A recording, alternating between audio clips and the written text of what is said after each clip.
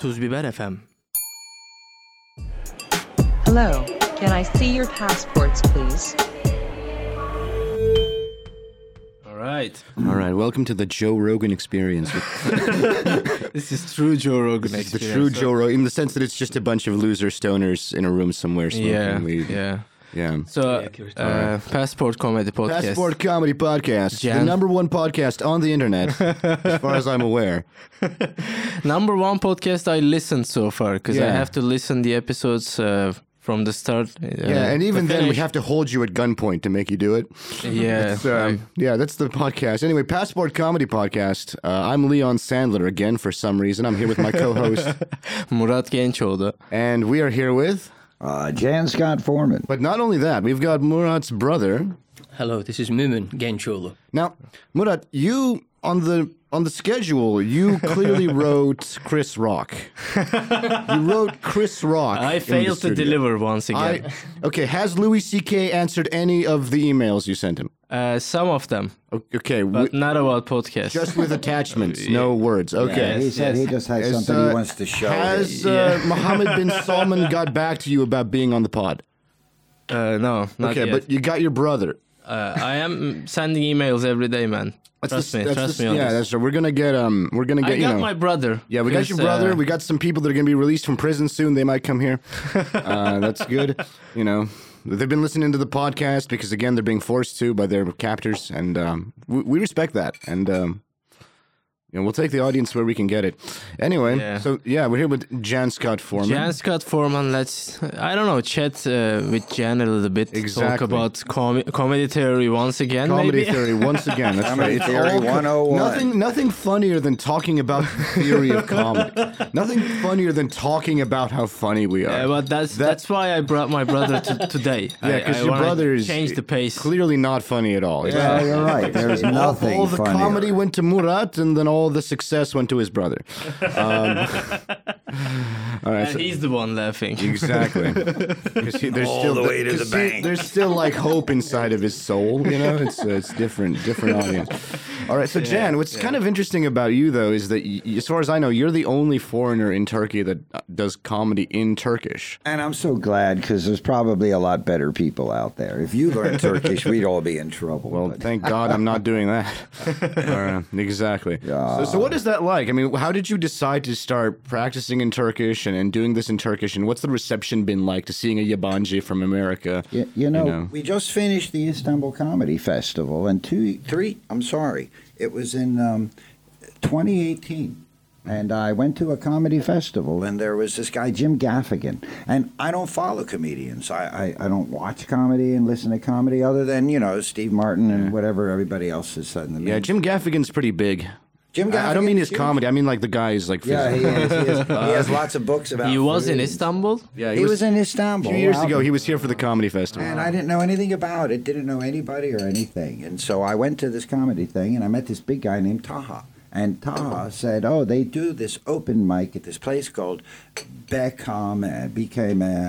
Beşiktaş Kültür Merkezi. It's like the #1 biggest comedy place at the time. Yeah. I didn't know anything about it. So I went into this open mic thing on Wednesday, and it's a Turkish thing. And I thought, open mic, you sign your name, like Murat runs here at Tuz Biber at ILOC, and you sign your name and you get 5 minutes. Well, it wasn't like that. It was 3 professional comedians. One guy who was the first runner-up in Turkey's Got Talent, a guy from the Gulder Gulder, a popular comedy show, somebody else from TV. Then there was a break, and then 3 more professional comics. And then a mafia guy behind them that was just standing there. Well, that would be the Bekame, but I asked the guy. I waited to the end of the show, and then I saw this guy, Cem İşçiler, and Cem İşçiler was the host and a very professional, competent MC for this comedy show. And I walked up to him and I said, excuse me, do you speak English? And he said something back to me. I don't know what he said, but I said something back that made all the other comics around him laugh. He said, okay, have your agent send me your tapes. I said, agent, tapes? Yeah. He said, all right, have your friend take a 5-minute video with your iPhone. So I sent it to him, and he said, "I'll give you 5 minutes between the professional comics." You were fully clothed for the video? I was fully clothed. Okay. Absolutely. That was another application. That was a different. when you get naked. But he liked it. They gave me 5 minutes. They said, "You know what? Come back next week. We'll give you 5 more minutes, and then the next week we'll give you 7 minutes." And then within a few weeks, I was like part of the cadre. And so I just kind of broke into comedy without having ever done it before. At the top of the comedy scene in Istanbul at the time. I don't think they're the top now. I think the market's gotten much broader now because of people like you guys and the energy that you spend. Yeah, we're the power players now. We're the dealers. I make the calls. First you get the money, then you get the power, then you get the women. That's how it is in this world. Right. Well, so you're 3 strikes, you're out. Yeah, that's right. Yeah. Right. So Still working for the first step, though. Yeah, exactly. Yeah, what, the money part or the women part? Either one would be fine. Yeah, the power. Literally, when we talk about the power, I mean literally the electricity running into this building is all we have. Is that the power you've got? The power we've got is just the power operating the soundboard. So Jan, you started doing that, and that was in Turkish that you did that open mic, right? Okay. And what's that been like? Because I mean, it's really interesting with all you guys. You're doing comedy in your second language. Mm-hmm. I mean, I was born speaking Russian, but it's kind of switched to my second language now. English is my primary language. But I think like doing comedy in your second language is always a lot harder because it's harder to get that rhythm. It's harder to feel natural. It's harder to react and respond to stuff because your brain just has to do more work. It's more processing power. Sure. And it's also a problem with the words. In fact, a lot of the times my translation from English into Turkish isn't funny. It's funny in English. It didn't work in Turkish and vice versa. Yeah. In fact, I've never seen it. No. Once or twice. Yeah, you were in the bathroom that time. Yeah, I go to the bathroom a lot. Yeah, well, But you have some localized jokes. I mean, some of your jokes really... Turkish people respond to them because they know the Turkish meaning of the words you play. So specific audience who can speak English, have the expat story in their background, and also they can also speak Turkish. Sure, some of them speak Turkish, but I'm telling the story about being a Yabanci, a foreigner coming into Turkey, and being confused, and everybody can relate to being an outsider, being new. A lot of the people here in Istanbul aren't from Istanbul. They all came here for university or afterwards for jobs. I mean, it's because of the Syrian civil war. It could be, but this is the big city. Russian-Ukraine war. Let's not forget that. You got to go to the big city if you want to get something done, if you want to get a good job, etc. So there's a whole new generation of people in the city. And they know what it's like, and they can appreciate that. Yeah. There's definitely like younger generations, maybe, I think, because you're hitting like an audience that I think your target audience speaks Turkish and English both, at least to some extent. Maybe not perfectly fluent in both, but, Turks who speak English or foreigners who know a little Turkish. And I think young people especially have that kind of crossover. Yeah, absolutely. Despite the fact that I'm an English teacher. Well, you're kind of crowdsourcing new students here. Absolutely. Did you get this joke? If not, contact me. We can work on it. We'll get you to be. You got it. You're gonna like your next poster. Your next promotional poster should be like Jan Scott Forman. B1 English required. There you go. Understand. We'll have to test everybody before. Everybody takes an IELTS test. You can say, I am the best comedian out there, but if you don't laugh, you didn't understand. Exactly. You need to do more listening practice. Okay? Yeah, exactly. Listen to me more. You should. We're going to start a new English school that's just us doing stand-up all the time. There you go. That would be good. Why not? Yeah. That's basically how I use dating apps now. That's what TB English comedy is all about now. Trying to get people to understand enough English to understand some of our jokes. That happened yesterday when we were performing. I think it was one person who was on stage, and he was like, do you speak English? And the guy was like, yeah, I get everything. I understand what you're saying, which is a lot worse, I think. Because what that means is he understood all the jokes, but just didn't find them funny at all. It would be better if he just didn't understand, then you could get away with it. But no, he comprehended everything and was like, this isn't funny. I know enough about English to know that this doesn't work as a joke. That's knowing too much, I think, for our comedians. Yeah, give a tip to our future audience members. We want you to know B1 English, like enough to understand and laugh under pressure, but not comprehend the jokes and see how shitty they are. That's what we want. We want like a kind of smooth spot in the difficulty curve of how well you know English. That's good. So, Jan, I mean, how do you feel performing in Turkish, though? Because, that's like not your native language, right? How long have you been learning Turkish? Well, I'm learning Turkish. How long have you spoken Turkish? I've been trying. I forget you're older than the sun. So I've been here for more than 20 years. I started trying right away. I didn't hang out with Yabancis. I only hung out with Turkish people. I even married a Turkish woman who doesn't really speak English. So we had to do Despite the fact that she's an English teacher, she does not really speak. No. This was the first one. Oh, okay. The first wife. Okay. And, I thought you meant your current wife. Sign language English teacher. You try to figure out how to communicate and make it work, regardless of the grammar. Just end up pointing to your crotch a lot and be like, Yeah. Dinner. Hey, this is exactly why we're at 8 listeners, is because I say stuff like that. They like you a lot. They like Those our 8 people. listeners. Yeah, we're getting some, and it's not all hate mail. It's not all death threats. Some people like the podcast. So that was, you just kind of started spending time with Turks, committed yourself to learning Turkish. When did you get married? You moved to Turkey. How many years after that? 4 years after I moved here, I met my first wife, and I got married 6 years after I had moved here. So I was having a great time for the first few years. Until you got married, is that what you? Then the fun all ended, and then everything got squashed down, and somehow comedy started bubbling up. Because if I didn't laugh, I would cry. Yeah, exactly. You hit a point. You hit a point of such suicidal despair in your own life that you're like, I should start doing stand-up comedy. Absolutely. Yeah, absolutely. It's like motivation. When you go on a website for the first time, they make you tick in this checkbox, prove that you're not a machine, those captchas. It's like traumas are like that for stand-up comedians. Prove that you're a stand-up comedian. Yeah. I have traumas. Have you ever seen a guy who's like mentally normal and healthy try to do stand-up? It's boring. Yeah. It's boring. Yeah. Come on. Where's all the jokes about shooters? Come on. What? And suicide, let's not forget about it's the holidays. This is our suicide prevention hotline, actually. Prevention is a strong word. It's more, we're neutral. Delaying. We're not, whatever. I mean, I'm just a guy with a voice. I can't make you not do it. That's it. But at least not in the offices, so not here. Extend your life a bit. This room is carpeted. It would be a pain to get the blood out. Suicide should stay at home. Yeah, exactly. And that's our motto here on the podcast. And anyway, we're gonna have 6 listeners next week. Okay.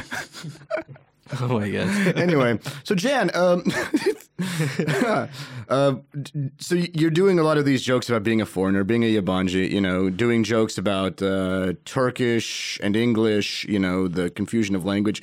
Do you find yourself writing different sets for a primarily Turkish audience, or when you perform in Turkish, or is it kind of just the same set and you translate? The thing is, I'm telling my story about coming to Turkey as somebody who's never been here before, doesn't know the language, doesn't know the culture, doesn't know anything about the country, and learning how to experience things like Turkish coffee and not knowing that it's full of mud inside when you drink it, or the food and things like that. So, no, I didn't really know anything about Turkey. Converting to Islam.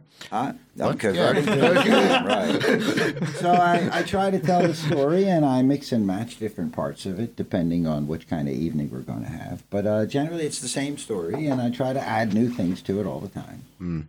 You try. How often do you succeed? Anyway. I was listening to one of your podcasts earlier, and one of the guys was talking about how he always tries to write some jokes before he goes on stage. And I always wondered, how do you sit down and write jokes? Do you say, okay, it's 10 o'clock, I'm going to sit down, and I'm going to write some jokes? I don't know how people do that. I also don't do that. I just think of stuff as I walk around, and then I practice it in my head over and over and over. That's I think the problem is that you're faced with all the reality, and you don't really have any anchor point for you to stay and try to make jokes out of. That guy's advantage was doing a lot of corporate gigs, and he can come up with a joke about if it's a tech company trying to find out something about tech people and Indian people. Indian people. Being Indian is like a comedy goldmine. So I think that's right. Like if you're doing a set, at a tech company for a tech audience, then you can write jokes about tech. That makes sense. So we need to get sponsored by Akbank or the people that make the Bayraktar drone. Or at least these microphones. We These don't microphones, really ask much. yeah. Let's. Whoever makes this, I feel like, yeah, I'm a big fan of this microphone. Whatever the brand of this microphone. But yeah, I think that puts some sort of pressure and limits you for you to find yourself better. Yeah, exactly. If you know you're going to be going to like a wedding, you're going to make jokes about the couple and so on, and you know that's well, you can write about that. You know. But generally, I like what you do. I do what you do. As I'm walking down the street and I think of something funny, I have my memo on my phone and I just make a note. Right. And later I go look at it and go, what the hell was I thinking? I'm just composing a very it's just a very long suicide note that keeps getting sidetracked by all the jokes I write. Anyway, so yeah, you don't find yourself writing a lot, and you don't find yourself switching material for different audiences. No, a lot of times I come up with things in English, but I don't know how to do it in Turkish. And then a lot of times somebody tells me that, well, it's funny in English, but it's not really that funny in Turkish. It doesn't work that way. So I'm always trying to but first I just write it down as, that's something that's worth being looked at. Not the joke, but like the seed, the kind of idea, the basic idea. Sure, it could be traffic or how people drive in the country. Your bitch of an ex-wife. That's a topic, how people drive. Yeah. Right. So, yeah, for sure. Have you ever had anything that maybe didn't, it's not that it didn't land, but that it was actually kind of like offensive to the crowd or something where people, No, not offensive. Mostly, sometimes people are a little surprised by some of the things I come up with. Jan is clean. Jan is clean. Cultural. I mean, not from drugs, but I mean, his comedy's very clean. Yeah, generally, I don't like to cross that line. But sometimes it doesn't work just because I'm saying it wrong. I can't translate. But I think people might like that. Do you find that kind of gives you an added flavor that like you're Turkish? From what I hear you saying, it's not like perfectly fluent. No, you get stuck sometimes. Sure. But I think that might add to it because people are seeing this guy doing this bit in Turkish. Sure, and I think a lot of people. You were right. A lot of people do know some kind of English, and if they have to try to do English, they know exactly what I'm going through, and they have some sympathy for me. They give me some latitude to make some mistakes, and sometimes the mistakes are funnier than the actual joke that I intended. Yeah, and another funny thing about you, Jan, is that you became, I think, TikTok famous a few months ago. How did that happen? I didn't do it. Somebody here, I think at Tuesday Bear, posted something that I did about a joke, and it got like millions of views. And people walk up to me on the street all the time. I'm walking my dog last night at midnight, and a guy in a parking lot says, "Oh, you're still doing comedy?" That's great. That's exactly what I want, is just to be stopped by strangers at midnight in parking lots. Like, you're great, you're amazing, get in my car. I'm telling you, it's funny though. Yeah. But it's been a while, right? It's like 1.5 years ago. Yeah, maybe 2 years ago. We got to get you we got to get you doing a little dance or something on TikTok. Well, I don't know. That's pretty good. People know me, so I'd like to see it. What did it feel like to suddenly be followed by millions of 14-year-olds? Yeah, it was really strange. I'm walking down the street with my mother, and people are walking by, and they say, Kaim, and they say the punchline to my joke, and my mother would ask, "What did they say?" And I said, "Never mind."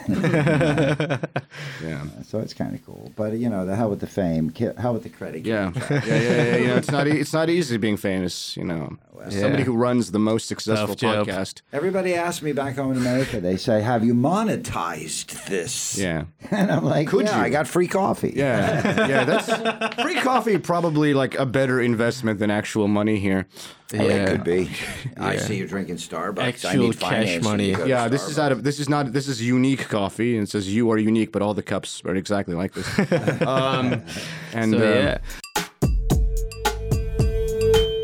I want to introduce my brother. Yes. Because, we always say this is a Passport Comedy Podcast. This is where we interview comedians and creators from all around the world. And we never had a creator. We always had comedians and talked about stand-up theory all the time. Let's talk to someone who actually does something good for the world. Yeah. I know. Actually, if I may, I'm curious to ask him, you're wearing a Rutgers cap. Yes. I mean, you know that he's a collegiate football player. I remember from the last time that we met, you mentioned... we talked about America. I mean, this is unbelievably cool. I don't know if you know how cool that is. That is very cool. You're a tight end? We have a tight end, wide receiver. Yes, yes. Tight end, wide receiver. I'm sorry. Could you? Yeah. I used to be a tight end. I finished as a wide receiver. That's fantastic. All right. I'm sorry. I don't really know sports terms. I'm more of a Pornhub guy. Is that right? Yeah, it's all right. So. My brother is the creator of pharmaceutical industry policies or something like that. Something he's like kind that. of a creator, all right? Yeah. Pharmaceutical. Okay. I am stretching the meaning of creator here. Mumun, could you introduce yourself to all of our, many listeners? Hear about you first, and we can maybe talk about NFL just to change the pace. Jay, I like to talk about pharmaceuticals. Yeah, pharmaceuticals. Wow, everybody wants something else. My policy on pharmaceuticals is that I just take as many as I can. Good approach. Yeah. So Mumun. I'm Murat's brother. That's my only qualification to be here, I think. It's the most famous person we've had on the pod. And I work as a global health advocate, as I think is the title of the job. I work in regulatory affairs, trying to make global policies where you can ensure that there is harmonization between countries, then you have easier access to medicines. So that hasn't been working, right? Yeah. Well, it is working. It is working. I mean, so slowly though. We can think about, like, for example, with the COVID vaccine. Okay. That was kind of an example where That's a great example. I would like to hear your argument. I don't have it. I'm not, you're doing it. He doesn't have any I don't have information an to argument. form an argument. What do you mean? It's not my. It's your job. You have the argument. I have the argument. What were you going to say? I mean, it's like when you think about, like, the vaccine, it could have been made, patentless, right? The mRNA vaccine could have, like, been freely distributed. The intellectual property for that vaccine could have been freely distributed, but it wasn't. I'm not blaming you for that. I'm just saying, like, it's when I talk to people who are working, for example, on UN initiatives, right? I admire the work they do, but there's always, as a comedian, there's always a deeply cynical part of me that's like, come on, fuck you, get out of here, come on. You don't really work. Oh, we're working on reversing climate change. No, you're not. They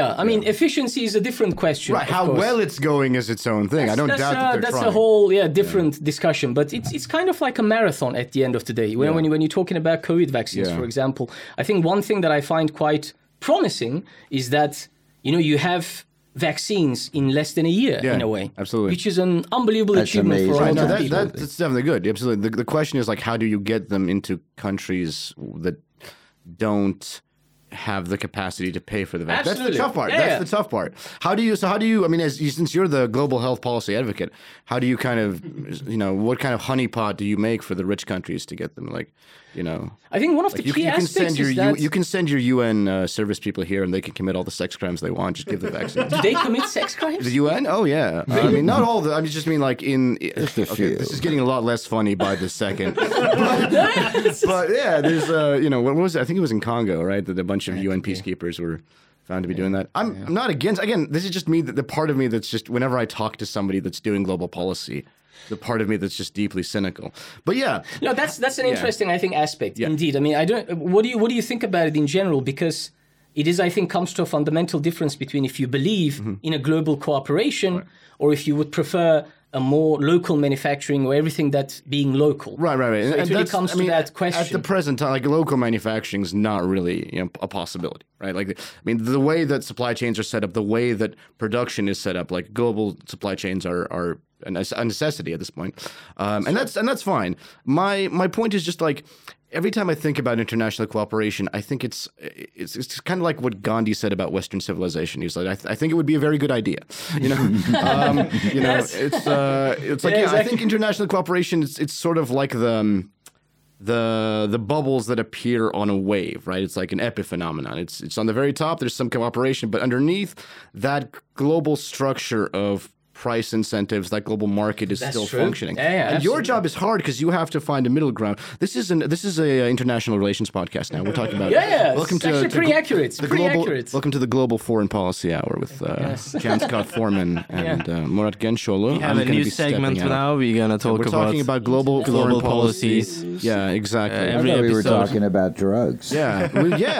How do we get more drugs to people in poor countries to maybe cheer them up a little bit? That's right. That's kind of you're what we're talking about the global pharmaceuticals. Right. Cheer them up. When Yes. you're talking about compliance issues, regulatory affairs. I You're want you to- actually. This is what happens when you mix the comedy podcast with the real thing podcast. Is that so? What would you say, Mumun? What's the like? How do you advocate for countries to give up their intellectual property rights to make things available? How do you advocate for countries to allow their products to be manufactured or sold in or shipped to countries where there's less profit to be made, because you're working against that profit incentive in many ways, right?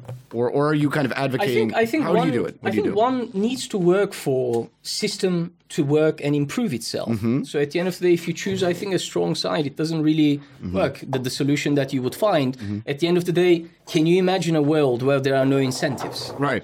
Can you imagine a world where... Yeah, I live in a world. we are here- the comedy world has no incentives. That's true. exactly I mean, the world I I live was in. quite careful to say that I because the can comedy imagine world that. is exactly... I'm in that world. Yes, yeah, yes, that's yes. called the Tuesday Bear Podcast Studio. and the incentives A are... world where there's no incentives.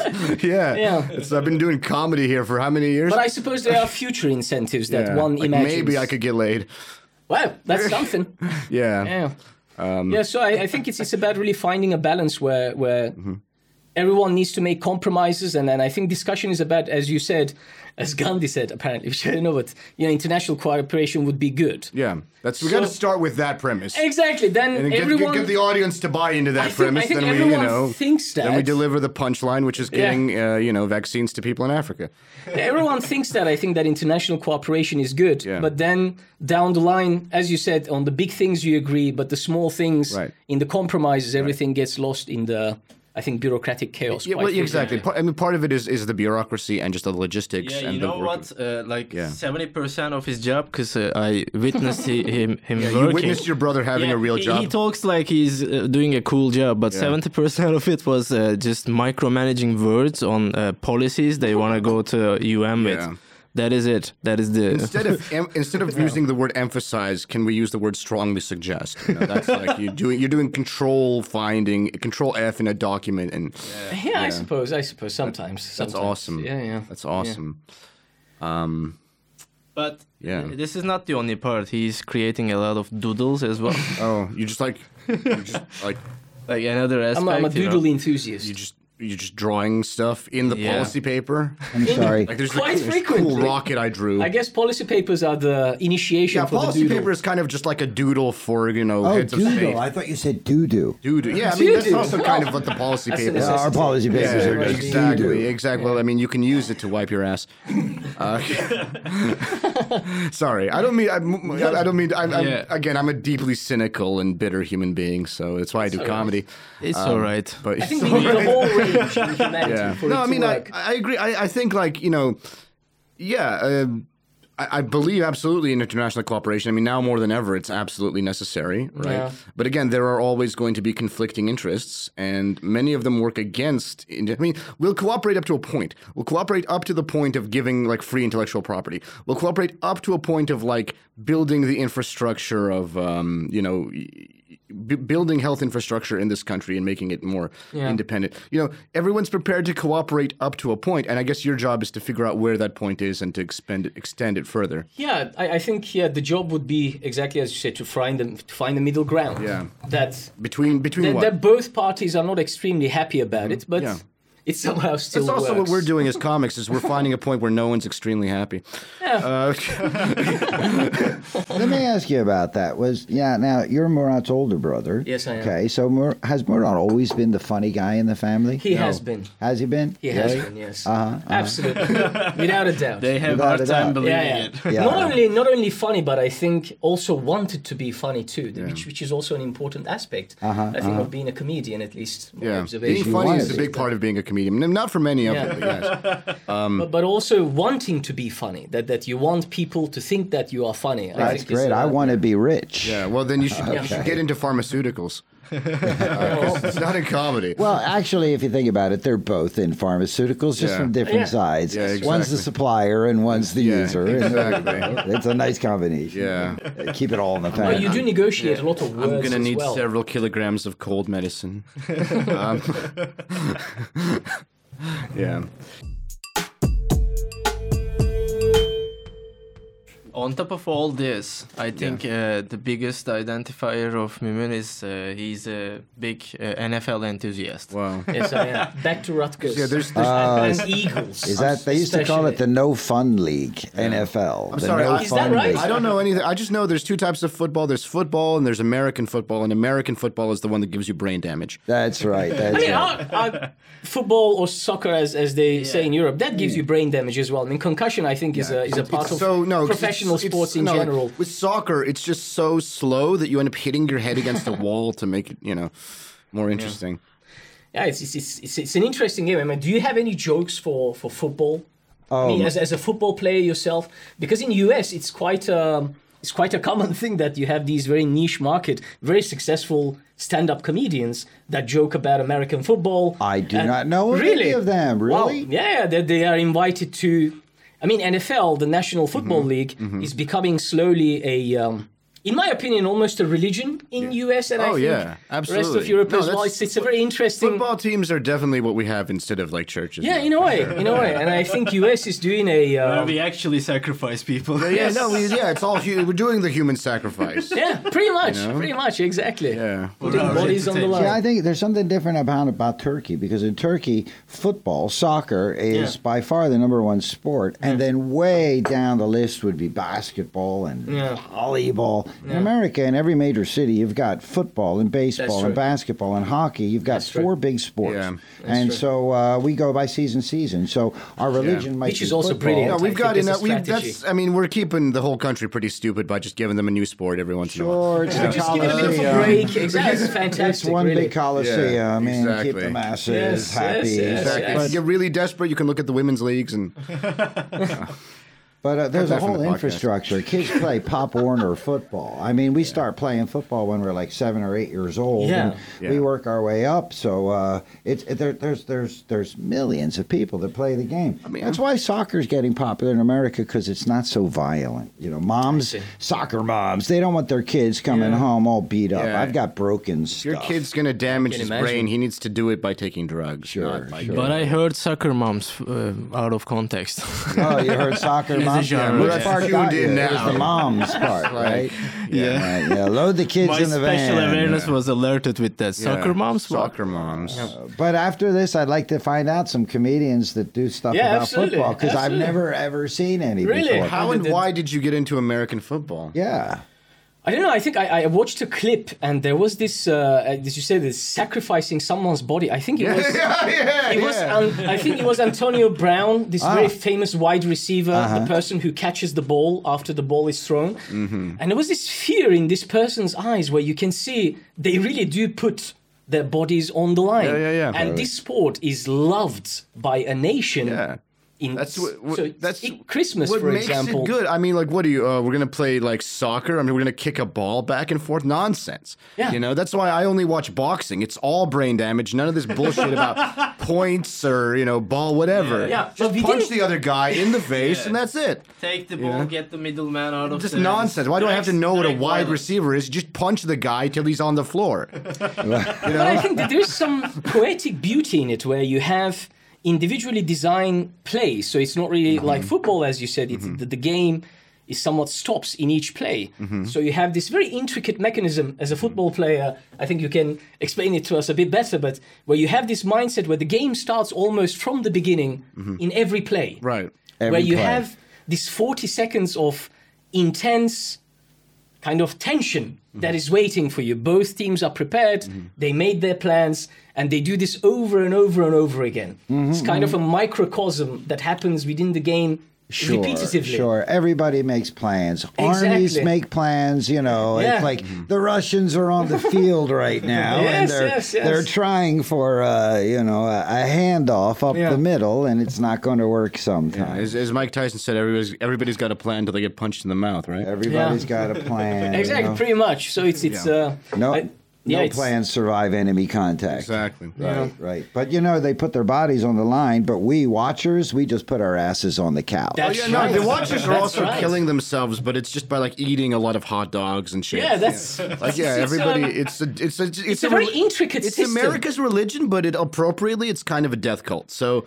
Yeah, that's good. It really is quite something. But that's why professional athletes are paid so much, because like by the time you're like 32, 33, whatever, you're kind of on your way out, right? Like what's the kind of max age at which like your body is just like not doing anymore? Linemen, the big guys that stand at the front of that and smash each other, their average career length is 4 seasons. 4 seasons. They've got 4 years to make their money, and they're the lowest paid guys, not the superstars like Tom Brady, who's something in his mid-40s. Yeah, Tom Brady is just like a genetic freak that he can keep doing this. 45 years old. Yeah. Unbelievable. No, it's a not lot easier to unbelievable. win though when your team constantly cheats. I found that's the thing. Yeah, that's always the perception It about. takes a lot of the pressure off the body. Why is that? If your Why team is just that? automatically wins because you deflate the ball or whatever. I'm a huge Tom Brady fan. I have to admit. I don't know. That's strategy. Strategy is not like how are we going to move around. Strategy is just like how are we going to deflate the ball. Right, or how are we going to steal I've heard this argument quite long. This deflates. Yeah. That doesn't make sense to me, to be perfectly honest. What's kind of ironic, though, is Tom Brady is so successful because he's such a healthy guy,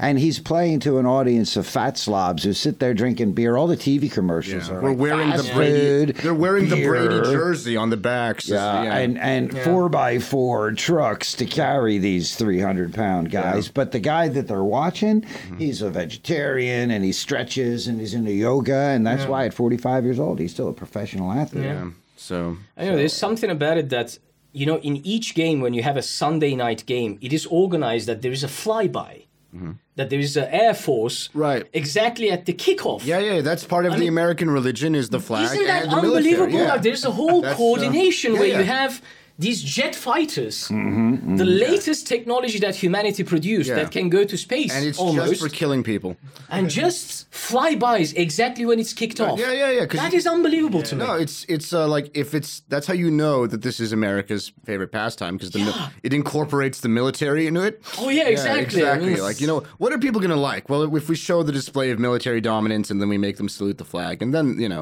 the rest of it. It's like they're reminding people, don't forget what's this all about. Yeah, exactly. It's all about violence and military propaganda. We're gonna have a football league in Mosul one day, I swear, But I don't know, there's a part of it that I like. I think it's kind of it embraces its own identity. It doesn't lie about it's like, the brutality of the and the messaging. There was one guy, Colin Kaepernick, who tried to bring awareness to police brutality against black people by taking a knee, by kneeling. They're like, get the fuck out of here. That's not what this is about. Colin who? I mean, that's our Turban discussion in a way, I mean, in US, there was this whole thing, if you're going to kneel, or if you're not going to kneel during the anthem, and then even the presidents dive into it. Yeah, exactly. Because that's what it's like. Yes, it was one of the main policy, I think, for the primaries for Trump, I remember. We've given up trying to get healthcare to the American people. Now we're just arguing about, like, are you going to take a knee during the thing or not? Yeah. And I love that, Did the Redskins change their... They're the Washington Chiefs, right? They did. No, they are Washington Commanders. Commanders. Okay. And I think what fascinates me is that there must be hundreds of millions of dollars that someone designed this brand. Yeah. Yeah, so then why did they come up with an interim name? Their first thought, well, we'll call it the Washington Football Club. Yeah, exactly. It was Washington Football Club. Yeah. It's like the... It's a bitch move, WFC, WTF. Exactly. It's the Commanders. Commanders. Now, I wonder if Kansas City Chiefs are going to be next, because now it's all about public awareness about the American Native Indians. I feel like Redskins was a different level. But I think they are the Redskins. Cleveland Indians are gone in baseball. What was the name of Wahoo was the name of their fucking mascot? What was it? Yeah, that was... Redskins was intense. Was like, I mean, Chiefs, I think is a little better. Successful also it's as a little team. better. Yeah. It's also, very successful as a team as If you're gonna be the Redskins, you gotta fucking kill. You have to win that Super Bowl every 3 years. You gotta scalp your enemies on that field. That's right. The only scalpers you see are outside of RFK Stadium. If you make a nation upset by calling them Redskins, at least give them some success, right? Yeah, exactly. You have to. Exactly. I don't want to be part of I don't want to be associated with a racist football team that's losing. Would that make it better? Do you think? To win? What? Yeah. If they were a successful team all the time. Yeah.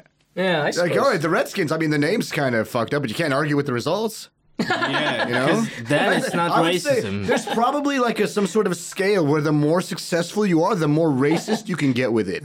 Like I suppose it if must they were be. It totally must be. undefeated, they could come out in like feather headdresses and like with hatchets, and people would be like, "Well, I don't know if that's really a good look, but I mean, damn, you know, I they earned appreciate it." you actually mentioned the Chiefs because they have Patrick Mahomes as the quarterback, which they are extremely successful now. Right. So if it was drafted by Redskins, it could have been a different All story. right, so we've done the comedy, we've done the Passport Comedy Podcast, we've done International Relations Hour, and now this is the NFL Zone. All right. Red Zone on Saturday. Game Zone. I recommend to Saturday everyone. Game I think it's Zone. going to be this Saturday right. as well and Sunday too. Gee, it's kind of funny because brought to football you and by whatever pharmaceuticals cryptocurrency just there is go now. together. They do a bit. Football and pharmaceuticals go I mean, they are together. organized. They are an association as well. I Yeah. mean, my job I find is a bit similar to NFL, Yeah. where National Football League is nothing but an association that answers. America is a very big country to international members in a way. They all have different agendas. They all have different goals. Right. Kind of pharmaceutical industry is a bit similar too. So Right. one needs to be able to. Like it's a giant scam. No, it's No.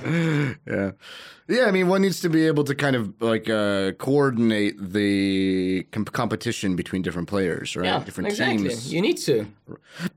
Exactly. Yeah, that's Well, success being the ultimate absolver, I think there is another example. Not racism only, sexism is also quite common in the footballers. I heard lot, that very one common, player yes. was really talented and they just... Deshaun Watson. Deshaun Watson, they turn a blind eye to his allegations of sexual assault. who was the Yeah. sexual assault's that's like a everyday pastime. Who's the does. who was it? Aaron Hernandez that was like committed a murder. Yeah, that's right. That's right. That happened It's- too? Yeah, it's a huge history. Sorry, I don't know of- if is it Aaron Hernandez? Did I get that Aaron, right? I think it's Aaron Hernandez, yeah. Okay. It's, he was a tight end as well. What is They it were with tight drafted ends? together with Gronkowski. Yeah. And they were becoming an unbelievably super successful duo in the rise of Tom Brady, I think in the early championships. New England and he Patriots. killed someone. No.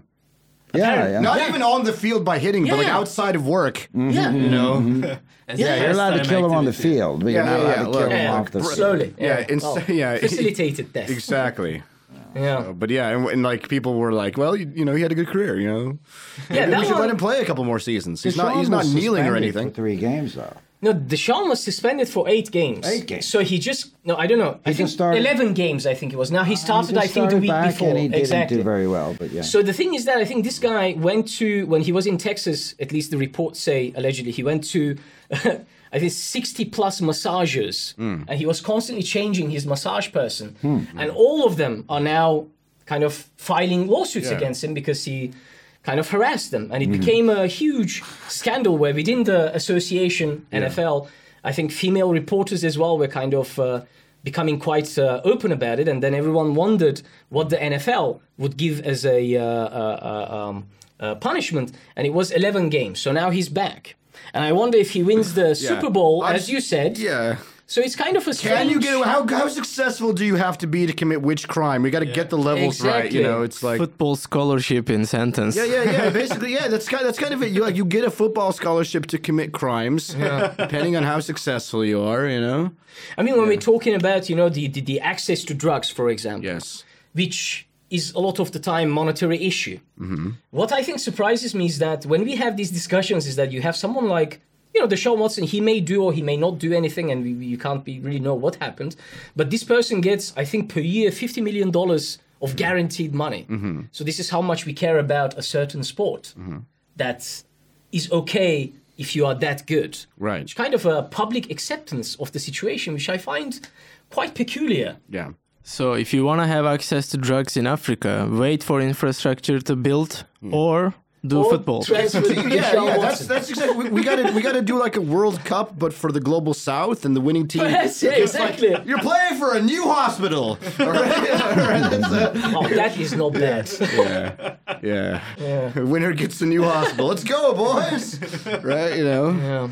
Get those life-saving malaria drugs you need. Then would it be okay if Deshaun Watson played? I don't know. Yeah. Well, there's got maybe like there'll be enough of these scandals that those guys will just form their own league. You know. Yeah. Yeah, but is it so? That means the more successful you are, the more you're able to get away with, doing things. It's a public. Then where's about Bill Cosby or all of the stuff that's happening the past few years about? Yeah, it's a sliding scale, though. You got to be. But still, though, you're president of the country, are allowed to grab women in the crotch. I mean, it's okay. I'm president. It's okay. I mean, I'm Deshaun Watson. It's okay. We're not condoning any of this. We're just commenting on the fact that it happens. And it's kind of publicly accepted. It's weird. It's weird. Yeah. It's weird. I'd like to get to that level. I'd like to test those boundaries. Follow Jan Scott Forman on TikTok, folks. He's going to get to that level. With my TikTok he's having followers. all this 4-season Bill Cosby arc going on for him. That's right. You got 4 seasons to get to Bill Cosby's status. Yeah, but ad hominem logic, the guy says something wrong. Does that mean he is wrong? Just because I ask people about Bill Cosby and they don't even want to hear about him anymore. Just because the guy screwed up doesn't mean that his stuff wasn't funny, right? Yes. Deshaun Jackson used to be just an okay quarterback Aaron for the Hernandez is Houston really good Texans. at playing football and murdering people. Both of those things can be true. If Deshaun Jackson was as good as Tom Brady, would they have forgiven him for this type of stuff? Would they have suspended Tom Brady for 11 games if he had done the same kind of things? I think what you got to realize though is that like the NFL is a business at the end of the day, so they have that business incentive, and they're not going to really punish star players if those players are bringing people, it's kind of like viewers, bringing. It's kind of like what he was talking about the pharmaceutical sector. He's trying to coordinate a bunch of different companies that are actually different countries and licensed and have different agreements with different countries, and they've got that intellectual property, and they're subsidized by their governments, and in exchange for that patent, we will work on this and distribute it in Africa for free because we're going to give you some money to take care of that for you. So it's all individual owners of football clubs trying to work together in the football association. And every so often there's a flyover of jets that happens. And and that's the United States government that's doing that, because there's a... My 2 cents to your question, you said if Tom Brady did the same thing, would he get suspended for 11 games? I think if Tom Brady did the same thing, it would never go out in public. Yeah, you know what? It's very That's possible. The main difference. I think so. Yeah, I think so. Kept it down. Because all these things came out after he didn't want to sign a new agreement with Texans. Yeah, very interesting. It's kind of a strange dynamic. I think what I find strange is that this is all public and publicly discussed. And then, and then we are okay with it as an association or as people that we watch this game, including me. Well, I mean, I think the attitude that most people have is, this is just football. I don't want politics in it. I don't want, I'm just here to enjoy the game. I don't want to think about the outside consequences of it or whatever. And I mean, I can't blame people. It's the same thing with football. Let's call them football and football. It's the same thing with football because for the World Cup in Qatar, how many people had to turn a blind eye to the slavery that was used to build the stadiums and the whole LGBT suppression that was going on. People they know that stuff, but they're okay with it because at the end of the day they want to enjoy the game, and you can't blame them. It's that's true. But as comedians, I would like to ask you actually, what do you think about at the end of the World Cup when Messi was kind of forced to wear a kind of a traditional clothing? Was he forced to wear it? Exactly. I thought he chose to wear it. No, he came. I mean, how are you going to say no to the one of the richest people on earth? Organized that World Cup. For long. He came to kind of dress him up, and it was a strange thing that isn't it enough? That you already have the World Cup. You already Lionel have the has found the clarifying light of Islam. That's all I can say. Did they pay him for that? I don't know. That's the thing. I would guess that they threw some money at them. Did they want to do a photo op with Messi in traditional Qatari clothes? Like, hey man, put this. When he's building the World Cup, I mean, you see the whole Argentina team is waiting for him, and he's kind of wearing this long black, kind of the same thing that the Sheik was wearing in a way. And then kind of run this. It's a very, very strange view in a way. Yeah, I feel like they really wanted to get that photo up with. They were so too. They were waiting with the costume. Like when you go to Topkapi Palace and you get photos with those guys that are dressed as Ottoman guards. They wanted one of those with him. It's like Qatari, just for the scrapbook. That's right. So they were just waiting for him to win. Like, hey, really quick, get this on. Click. If Scotland ever hosts the World Cup, how much would they have to pay him to put on a kilt? Yeah, traditional style. Yeah, I mean, no one really wore those kind of stuff when they were in other countries, but especially it was Messi, I think. Yeah. I don't think they would do that. Who was the captain of France? Was it Hugo Lloris? I don't know. you're talking to. I don't look at me. Do I look like I know shit about sports? In this World Cup? Yeah, in this World Cup. I'm not sure. But I'm sure they were. But really I think they were lost in translation when they tried to do cultural appropriation. They did racism by mistake, because when you wear that traditional cloth yourself, that's cultural appropriation. When you make them wear it, that's racist. Yeah, was it racist to dress? I don't understand you. Are you Argentinian? Yeah, wear that so I can understand. Yeah, yeah. No, I think like. Yeah, they were trying to claim Messi as like one of theirs really quick, like look how much Lionel Messi loves Qatar. They're gonna be using that photo in every like promotional, come visit Qatar. We have the Indian slaves you want. Anyway, this podcast is brought to you by the. We're more of a Dubai podcast. Yeah. We're not Qatari. We're like Dubai, Emirates, That's us. We have 10 minutes left. I want to spice things up, Leon. We always interview people, and maybe for the first time we can take questions. All right, I'll take questions. Do you want to interview us? Coming from our listeners, which are the people... Do you want to ask questions to Leon? By I say our listeners, I mean the 3 people in this room. You can ask me... actual physical listeners. Ask questions, yeah. I got a question. I'm an open book. I had a question. What Leon. is it? What? How many years have you been in Turkey? How many years have I been in Turkey? That's an excellent question. I came here in 2015 for the first time. And I was working for a Turkish company, for a Turkish language school. My boss paid me in a blank envelope full of cash every month, sometimes he didn't. I stopped doing that, but I really liked Turkey, so I kept coming back. So 2015, I came here for the first time. 2016, I was traveling through the Balkans for most of the year. I lived in all the ex-Yugoslav countries and stuff, because I make that kind of money.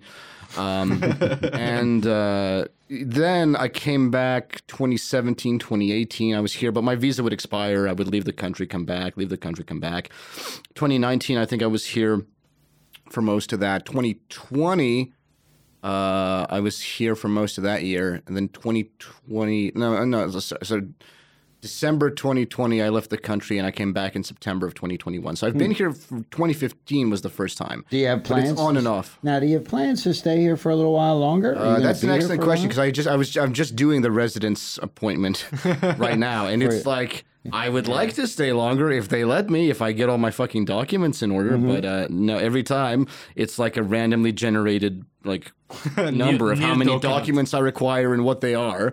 So yeah, I would like to stay here long term. I think. I don't know. It's if I get a Turkish wife, I'll stay long term. If not, I'll go to a poorer country. That's my motto. And spend the money Turkish lira. Spend the Turkish lira in. I'm guessing Mosul. Or Kurdistan? No, Kirkuk. Yeah, it's there's that occupied zone of northern Georgia. Sure, you'll just go from the green room to the green zone. Green zone, yeah, exactly. Beyond the green zone. Do you have a question? For me? Please. Why do you wear that T-shirt? Why do I wear this T-shirt? Okay, so this is an audio podcast. Yeah, that's right. Audio only podcast. Exactly. So it's written, one must imagine Sisyphus happy. Yeah, I love this shirt. This is Albert Camus, the philosopher, who wrote, why you shouldn't kill yourself.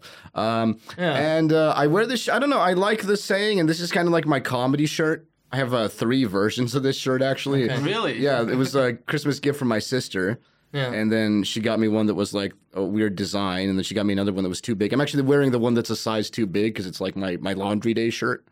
And then I have another one that I wear on stage usually. Not always, but sometimes. Because Thanks for explaining that. I thought you were always wearing the same shirt. Wearing the same shirt. I'm always wearing a black T-shirt because I'm very insecure about my body. That's why the podcast is audio only, and it's staying that way. But it's an interesting choice in a way that Sisyphus is a character that does the same thing over and over again. Yeah, which is exactly like it is like. It's very much like if you're going to be stuck, because that's my kind of philosophy. Like if you're stuck doing the same things over and over again, you have to find a way to try to be cheerful through it. So it's I mean, I did get my master's in literature, and I have studied a bunch of philosophy, so I'm qualified to wear the shirt.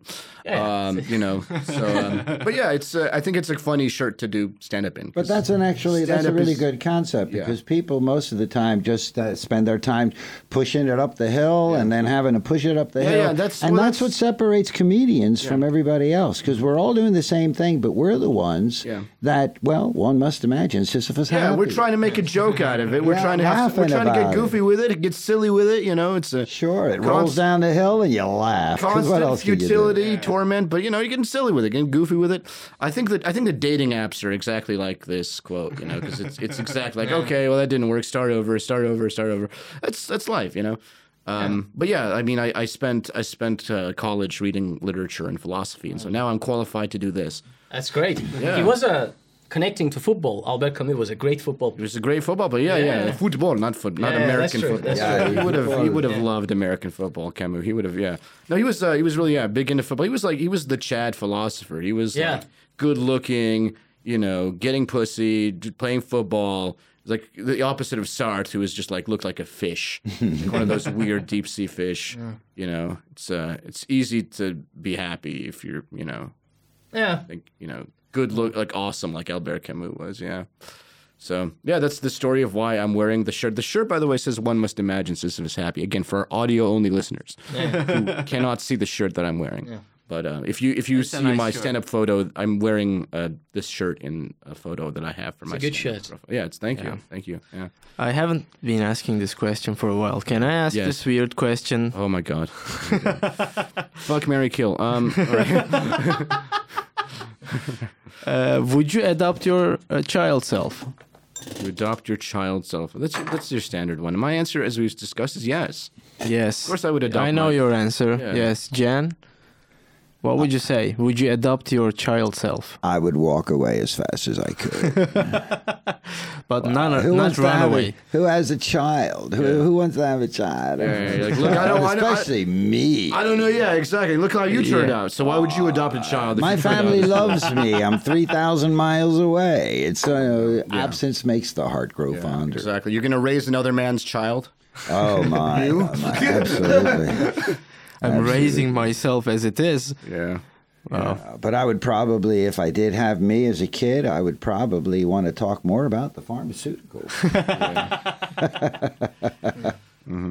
How about you, bro? I don't know. Maybe in the future. Not at the moment. Not at the moment. I wouldn't adopt. If I saw my child self starving on the street, I wouldn't adopt. I'm not that altruistic. I'm not ready for it yet. Would you adopt your child self? People understand. I mean, self is unnecessary here. It's like they answer the question, "Would you adopt the child?" No, that was the answer. It makes a big difference because that child is me, right? But in a way, every child is kind of your child self, right? Because you were always. So yeah, it's just would you adopt a child, and we've all unanimously said no. I wouldn't even create a child. I wouldn't. I'm not going to get a second-hand child if I don't want to make one. Back to interviewing, Leon actually has another... Nice. Yeah, he has another side that he has this... you believe in Buddhism. Yeah, good. The one thing I wanted to talk about on the comedy podcast is my actual deeply held beliefs. Okay. I thought you had none, so it's surprising to me. It's from everything I always say on the podcast, it would make you seem like I have no beliefs, but no, I do have beliefs. The comedy part of myself and the Buddhist part of myself are not integrated at all. They're very separate. The part of me that studies philosophy and literature and Buddhism is like one guy, and the part of me that does this, makes jokes about Indian people and suicide, is another guy, and I haven't found, like, they're not exactly integrated yet. So no, you didn't dissolve the barrier in between. There's no, and hopefully, I don't know. I mean, for me, comedy is a hobby. Like, it's a fun thing to do. It's a pastime, but it's not the most important thing in my life. The most important thing in my life would be the studies I'm doing in Zen and Advaita Vedanta and stuff like that. But yeah, it's hard to integrate because, I mean, trying, for example, to practice right speech, to be more compassionate with people, to be patient and, to be kind and all that. And then I try to do comedy, which encourages me to do exactly the opposite of that at all times. Comedy is like, how can I be mean to people in a way that's fun? Yeah. Like it's, so it's tough. It's tough. I actually appreciate your Instagram some stories because I learn a lot of things that I wouldn't learn. Makes me. You caught me. I'm the annoying white Buddhist. Well, I mean, that's why I don't like to talk about it because it's like, actually, I'm Buddhist. I'm very spiritual. I'm probably more spiritual. Than I like that you go away to monastic solitude. I did that. I was in silence. England to visit, not to visit, but to hear a monk named Ajahn Brahm, who was coming from Australia to give a series of talks. And I told you, I was like, yeah, I'm going to England for a week to see this monk and attend his talks and do meditation. You were like, can you bring me back some whiskey and some bacon, please? And I was like, okay, well, yeah. We all seek our own monastic solitude. Yeah, we all in our seek own ways. we're all trying. Every sentient creature seeks happiness and wants to avoid suffering. So that's kind of like comedy. I justify it to myself by saying like if it works and if I make people happy, then it's kind of a good thing, even if I don't ultimately get anything out of it.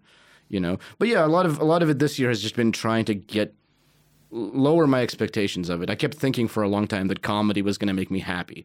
That if I get on stage and I perform really well and I kill and everything's like, finally I'm going to get that sense of like love and acceptance that I seek. Yeah. It doesn't happen. It absolutely doesn't happen. Those are two separate things. So I'm trying to lower my expectations for what I'm going to get out of comedy, which makes it, seem incredibly pointless sometimes. But, those times when it works well and those times when, you connect with the audience and people are really happy and, I think it was Ajahn Chah who said like a person who is laughing is in no pain. So, it's fundamentally good, I think, what we do. And I think talking about dark subjects, the way I justify all the jokes about suicide and whatever and all the bad stuff is that I think you have to talk about that stuff. I think that's... Yeah. We go back into comedy theory. The funniest thing ever, again, is talking about what's funny. I think that's, I like it when people talk about that stuff. Those are the comedians that have always been really essential to me. When I encountered Doug Stanhope, and Doug Stanhope had all those bits about suicide and all those bits about whatever, that made me feel better, And I'm not alone. No, exactly. And I think like when we joke, when I get on stage and we have jokes about like the Turkish political situation. Like last night, I did a joke that referenced Ekrem İmamoğlu, the mayor of Istanbul, who's like going to prison, and it was a tough night last night. But people liked that joke because it connected with them because it was about something real that actually happens. Yeah, you were great last night, by the way. It was a really tough night. Thanks to you, we saved. It wasn't the worst show we had. No, the worst show we had was when 3 people showed up and they were all comedians. I was also hosting for that. But yeah, no, I mean, again, it's the Buddhist part of me and the philosophy part of me and the comedy part of me are not really integrated. But I justify this by saying that, if it helps people, if it makes people's lives a bit easier and a bit better. Yeah. People always think that everybody lives in this advertisement world. You are either happy or waiting to be happy when you buy the next product, but it's not the real world. And people want to talk about these tough things. They think about it. They can't word it out. And as a comedian, sometimes you word it out better for them and start their healing process about this. Going back, I mean, and not everybody. I understand there are different like ideas of what's funny and what's not funny. A lot of people might not like, jokes about school shooters or suicide or whatever. But for me, like, some of it, I can understand that it can be a lot for people and that you shouldn't always lead with stuff like that. But some of it is really, I think, worthwhile. And it might be political, it might be economic, it might be whatever. It might be frustrations around dating. It might be frustrations around being married, whatever. I think that's worthwhile. I think about like Rodney Dangerfield, right? All of Rodney's jokes are like, I'm no respect. Everything in Rodney's life is going bad all the time. That's what made it funny. That's what makes it funny. Self-deprecation can be annoying, but self-deprecation is, I think, always better than aggrandizement. Yeah. Right? Mm-hmm. I much prefer to hear somebody on stage talking about how they can't get laid and how everything's miserable. Than hear somebody like, actually, I'm really successful and great. Things about some me. of the young comics do this all the time. They are trying to be the smartest, funniest, and coolest guy in the room. Oh my It's never gonna work out. You can't be the funniest in the room if you try to act the smartest or. He's just trying to head us off at the pass. It's better to be self-deprecating than us deprecate him. I can do. But no, I mean, this is another thing. Like, I mean, when deprecating promoting himself for the 3 people. The 3 our listeners to the podcast who are actually plugged into the podcast right now who are listening. Well, you say that. I mean, you say that you have to be mean for comedy, but what you're talking about sounds very compassionate. I don't try. I mean, I don't actively try to roast people, but the thing is, like when I do stand up, it activates. Like again, the Buddhist part of me is trying to like let go of expectations, let go of my sense of self-aggrandizement, tamper down my ego a bit and make room for others and other experiences. And the thing about comedy that's tricky is that it's all ego inflation. And it's all, it's all about trying to get the love and the reaction out of people. And I don't try to be mean on stage or roast people on stage, but it activates the part of my brain that does that. Does that make sense? It activates the part of me that's not Buddhist, the part of me that's like, oh, I could really, I can say something really mean here. I can make fun of him. I could do this. I could say that. Oh, yeah. It activates a lot of those things. Like, I understand why comics have issues with addiction and stuff, because A, you're performing in bars all the time. And B, like, it activates all that hungry ghost element of your nature where you're constantly seeking things. Yeah. So we've moved into the spirituality podcast. We've done. I think this is going to get the most listeners because we've done every fucking possible genre of podcast. We've done the foreign relations in one hour. Episode. Yeah, we've done the comedy zone. We've done the NFL zone, and now we've done the spirituality meta hour. Yeah. All validation in a way. Everybody should listen to this. Yeah, we are slowly approaching the end. Get into MMA. Here. Any last words that you want to say to our 8 audience members? No. We're getting to 10. This is the week we hit double digits. 12. Damn. Yeah, 12. I'm aiming for 20 anyways. That's right. Nice. The Patreon is not up yet, but when it is, Any last words, Jan? No, I'm great. I'm great. I'm thinking about football now. Yeah. The playoffs. We're going to continue talking about it. It's Christmas time. There is a football game. I would love if there was for the New Year's for us, we watch the Istanbul Derby. Oh, you come together. There's football here. Exactly. There's college football. There's exactly a pro league here. There's prison football apparently coming up. Those guys. There's lots of people in Turkish prison. They don't have a lot to do with their time. Sure. So you could get a league going, right? Yeah, of course. It's free labor. Am I right? Yeah. Listen, you got to look for the positives in every bad situation. And if we're going to imprison all those journalists, like Camus, some of them might be good at playing football. Yeah. Any last words, Murat? Thank you for coming today. I think it was one of the great episodes. Yeah, one of the good ones. All the episodes have been really great, actually, and you should listen and download all of them and rate them all 5 stars on iTunes or your favorite platform. I got to say, Leon, when they first asked me if I would be interested in doing this podcast, and I said I think Leon would be better for it. Well, I am so glad because you're really good at this. Okay, you asked him first. No. What the fuck? No. It wasn't him. Okay. They asked me, but I said you would be the guy. Yeah. And I'm so right. Well, I sacrificed my Friday afternoons to doing this. So thank you. We all thank you. Now that's the Buddhist part of the sacrifice. Yeah, you know what? It is an ego. I want to get reincarnated as something nice. Top tier. Yeah. How about a tall, good-looking man? Oh, that's the dream. That would be. Well, thank you for having me. Thank you for being here. Thank you for being here. We love to occasionally interview people that have real jobs in the world, even though we don't know much about it. That was refreshing, yes. It was like someone who's actually doing something. I'm sorry I did nothing but insult your entire profession. It's my job, as I said. Well, thank you all the listeners on the other side. Thank you to all of our listeners. Thank you to Mohammed bin Salman for sponsoring the podcast. Thank you to the makers of the Bayraktar drone. We hope to get in contact soon. Pfizer. Don't forget to thank Pfizer. Whichever political party is in power when you're listening to this, that's the one we support. And tune in for the next episodes. Absolutely. Passport Comedy Podcast. Passport Comedy Podcast. You heard it here, folks. Yeah. Goodbye, everyone. Ciao. Bye.